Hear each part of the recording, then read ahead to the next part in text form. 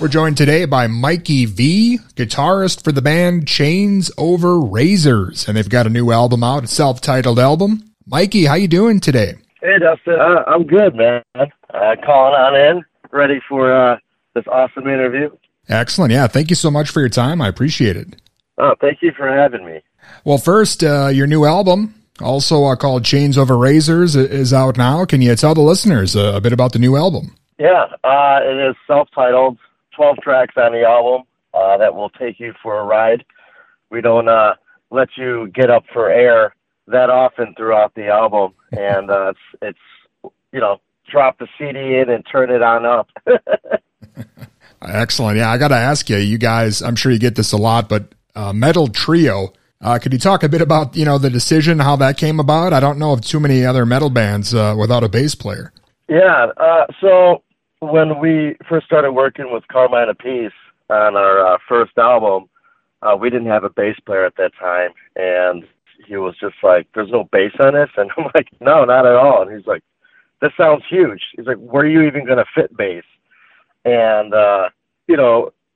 I tune my guitar a lot lower, so that kind of falls in that bass territory, and we cover the whole spectrum. And he was like, well, you're going to transpose and you're going to do the songs in this key with your tuning. And I was like, oh, okay. We couldn't win on that conversation. And it turns out he was 100% right. Trying to find bass in that territory was extremely difficult without making anything sound muddy. And as time went, he was like, you guys are going to figure it out. My brother and I used to always jam even when we were kids. Just us two, and trying to make things sound full. So he picked up on that vibe right away, that we were creating a feel and sound of, a 4 or 5 piece band, but with really 2 guys and a singer. And obviously technology has allowed us to expand on that. I use a guitar rig by Fractal Audio, which allows me to actually build my amp rig digitally with stereo guitars, and actually have an output where I can transpose my instrument and be in bass territory. So we kind of cover it all at the same time. And we ran with it and continue to perfect it. And that's how it went. And that's the way we did the album. So the way you're hearing it is how we would be doing it live. Yeah, you guys are still able to get that full sound with just the 3 of you. And this is the sophomore album. It sounds like no plans to bring in another guy. This is kind of the way you guys are going to do things from here on out. Yeah, we have it down, and it's just we've thrown around the idea here and there, but doing some live shows that we've done, and rehearsing, and what we've done with this album, it's just how to find where we're going to fit that other person in the spectrum. Is difficult. So the 2-piece and the singer, or the power trio, as you call it, feels just right. And it doesn't seem like we need to do anything to add. We're really covering that whole spectrum. Awesome. And again, Chains Over Razors, the new album, self-titled, is out now. And obviously you and your brother, as you mentioned, have been playing together since you were kids. William, yep, in the band now. How has that been for him to kind of get in there with, obviously you guys are well established all the way from birth, so that's got to be some pressure for him coming in. When we first met William in a recording studio is how we crossed paths, and we all had the same love of music and different artists. And it just felt natural. It seemed like we've known him forever, and, he would say the same thing about my brother and I. So when we came on in, we just started writing, and we were just having a blast doing this album. Everything we were writing was fresh from the start. We didn't really have any ideas, and it just kept on turning and burning. And this is what we've produced. And you mentioned working with Carmine Apiece. I know he was with you on the first album, and he was back with you here on this second album, right? Mm-hmm. That's right. Working with Carmine's great. He has such an out-of-box perspective on things, and his vast knowledge of music, and he's a great songwriter. and has played with so many great artists and his own personal projects, such as Vanilla Fudge and Cactus, King Cobra, and etc. down the line, or Beck Bogart and the Peace. And working with him, he really pushes us to level ourselves up, but he always allowed us to find our voice and figure out if he's hearing something in our way of doing it. And that just continued to develop. And that's also knowledge that we have gained from him, that you can't just teach somebody. You have to experience and live that with him in the process of recording. Yeah, he definitely has lived it for sure. We've had him on the show a few times, and I think really with Vanilla Fudge, you can almost trace back metal to his drumming style and the way it meshed, with the organ and everything they were doing back then. Yeah, I mean, I'm sure he told the story. I mean, the influence he had even on John Bonham and, the whole Zeppelin gang, which is one mind-bending story if he ever gets to share that with you. It sent me through a whirlpool.